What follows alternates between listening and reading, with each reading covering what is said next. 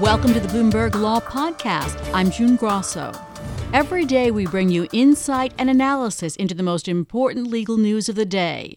You can find more episodes of the Bloomberg Law Podcast on Apple Podcasts, SoundCloud, and on Bloomberg.com/podcasts. You can't count on the questioning at oral arguments to determine the decision in a case, but they are a good indicator. And that does not bode well for the Democratic attorneys general who claim that President Trump is violating the Emoluments Clause of the Constitution when he profits from foreign and domestic government visitors at his luxury hotel in Washington, D.C. Joining me is Bloomberg News reporter, legal reporter Andrew Harris, who was at the sometimes contentious appellate court hearing in Richmond, Virginia. So, Andy, for those whose eyes glaze over when they hear the word emoluments, describe what the lawsuit is about. I'm so glad your eyes don't glaze over, June. Good afternoon. I didn't say that. No. Emoluments clauses, there are two of them in the Constitution, basically prohibit any president, from being enriched by foreign or other domestic governments while he or she is in office.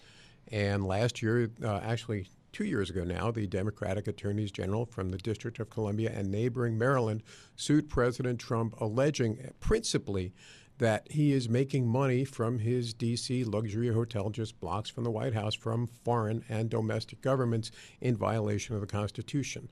They want him to either divest himself of his hotel and his other properties, or, failing that, take other action, implied perhaps resign, to stop receiving emoluments. So in your story, you write that the panel of judges was openly skeptical of the two Democratic AGs. How so? This is a procedurally very complicated case, June. It comes up on the trial judge, who was a Clinton appointee, refusing to grant permission to take an appeal of his denials of the Trump motions to dismiss. And in another way of not ruling on individual citizen Trump's motion to dismiss the lawsuit because he's been sued in both capacities. The judges had a lot of questions for the lawyers for the AGs about under what auspices they were continuing to pursue individual Trump. They wanted to drop the suit against him, and Trump's lawyers said no because they wanted to get an appellate ruling that he couldn't be sued, but also as to whether or not they could pursue him as president while he's in office, or if anybody can sue him for a violation of the Constitution. So one Justice Department lawyer said explicitly there's no authority to sue directly the President of the United States in his official capacity. If you can't sue him directly and they don't want him to sue him indirectly as a businessman, are they saying he's above the law? The irony of yesterday's hearing, as one other spectator pointed out to me, is nobody said the obvious solution is that the Emoluments Clause is believed to be enforceable predominantly by Congress. They're the ones that can approve or disapprove of his acceptance of emoluments from foreign governments. They're also the ones that can enforce it through the I word, impeachment, or perhaps some other censure. That word was uttered at one point by Judge Dennis Shedd at the hearing yesterday, catching more than a few of us by surprise to actually hear it in open court.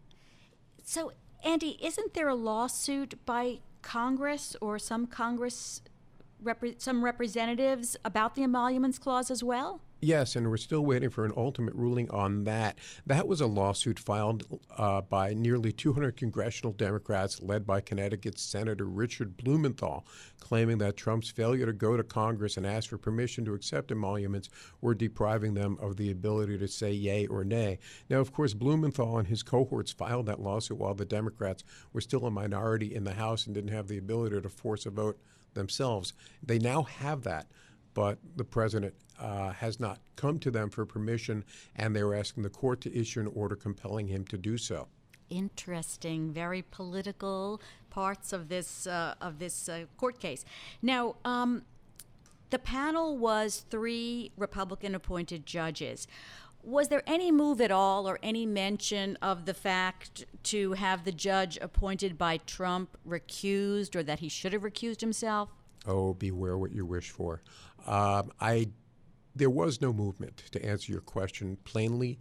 The new judge was A. Marvin Quattlebaum, who was a Trump appointee, who joined the bench in September. The other two were Bush appointees. Every judge is appointed by a president from one or the other political party. When you start picking off judges, I think the conventional wisdom is you could be subject to that when you get the judge that you like from the other side. So I think other than an obvious and blatant conflict, I think parties are generally loath to move to pick off the other side's judges for fear of that happening to them. Now, the Supreme Court has never taken up a case specifically on emoluments. Is there any legal precedent here? Not really, no. This is new. The biggest legal precedent is obviously, can you sue a sitting president to enforce the Constitution against him? And that's something that we have not seen before. So there's nothing directly on point that would control these cases going forward, and it's almost certain to wind up in the lap of the Supreme Court. Now, the lawyers defending President Trump were Justice Department lawyers. Did he have any personal or private attorneys there? Yes, he did. Actually, he had one of each. He had Hashim Mupan, who's a Deputy Assistant Attorney General who handles a lot of the high-profile appeals, arguing on behalf of President Donald Trump, and a private attorney, William Consovoy, arguing on behalf of citizen businessman Donald Trump. So we heard argument from both of them yesterday. This is really an interesting case in the guise of emoluments. Oh, yeah. Thanks so much, Andy. Always sure, a pleasure. June, anytime. That's Bloomberg News legal reporter Andrew Harris. Thanks for listening to the Bloomberg Law Podcast. You can subscribe and listen to the show on Apple Podcasts, SoundCloud, and on Bloomberg.com/podcasts. I'm June Grasso. This is Bloomberg.